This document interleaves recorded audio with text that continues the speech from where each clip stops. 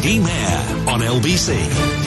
Every Friday on the show at 5:15, it's Simon Marks's American Week. Simon takes 15 minutes to reflect on the previous 7 days in America. But we have Simon with us tonight because families of the victims and survivors of recent mass shootings in the US have been giving evidence at a Congress hearing in Washington. Here is Simon Marks. Well, Eddie, it's been an emotional day here in Washington, and it's not even lunchtime. A fresh example of the extent to which the recent mass shootings, particularly the racist assault on a supermarket in Buffalo, New York, and then the atrocity that left 19 children and 2 teachers dead in Uvalde, Texas last month, have created impetus for gun control.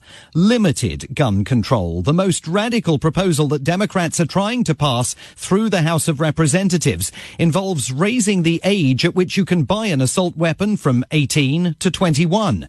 Among a long slew of witnesses backing the proposed measures, Dr. Roy Guerrero. He was on duty at Uvalde Memorial Hospital when last month's attack took place at the Robb Elementary School. I was called here today as a witness, but I showed up because I am a doctor. Because how many years ago I swore an oath to do no harm. After witnessing firsthand the carnage in my hometown of Uvalde, to stay silent would have betrayed that oath. Inaction is harm. Passivity is harm. Delay is harm. So here I am, not to plead, not to beg or convince you of anything, but to do my job. And hope that by doing so, it inspires the members of this House to do theirs. Next, the committee heard from 11-year-old Mia Cirillo, a pupil at Robb Elementary. She smeared the blood of one of her dead friends on her own face in a successful bid to play dead and stay alive as the shooting continued. She appeared in recorded video testimony. I thought he was going to come back to the room, so I grabbed the blood and put it all over me. She said she doesn't want to go back to school because she believes it will happen again. Kimberly Rubio is the mother of 10-year-old Lexi Rubio, who died in the Uvalde shooting. I'm a reporter, a student, a mom, a runner. I've read to my children since they were in the womb. My husband is a law enforcement officer, an Iraq war veteran. He loves fishing and our babies. Somewhere out there, there's a mom listening to our testimony, thinking, I can't even imagine their pain, not knowing that our reality will one day be hers, unless we act now. Despite the power of that kind of testimony, there were still Republican voices today pushing back.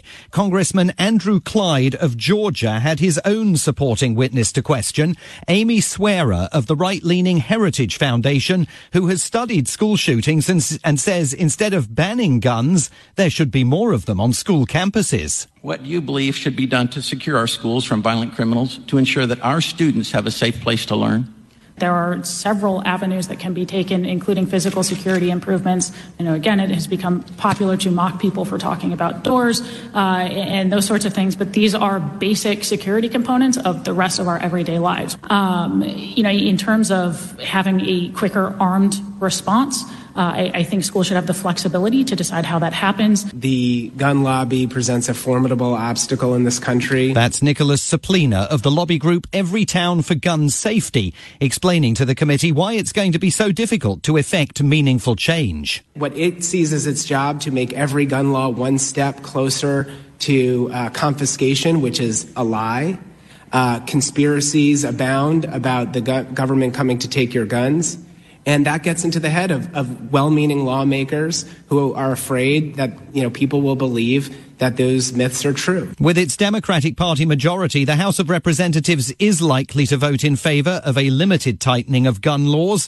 Then we'll see if President Biden can secure the 60 votes he needs in a 50-50 US Senate to make the proposals law. They are limited. They're not a panacea. And while they might stop some 18-year-olds from committing acts of mass gun violence, Eddie, the over 21s will still be able to get their hands on military-grade assault rifles whenever they want.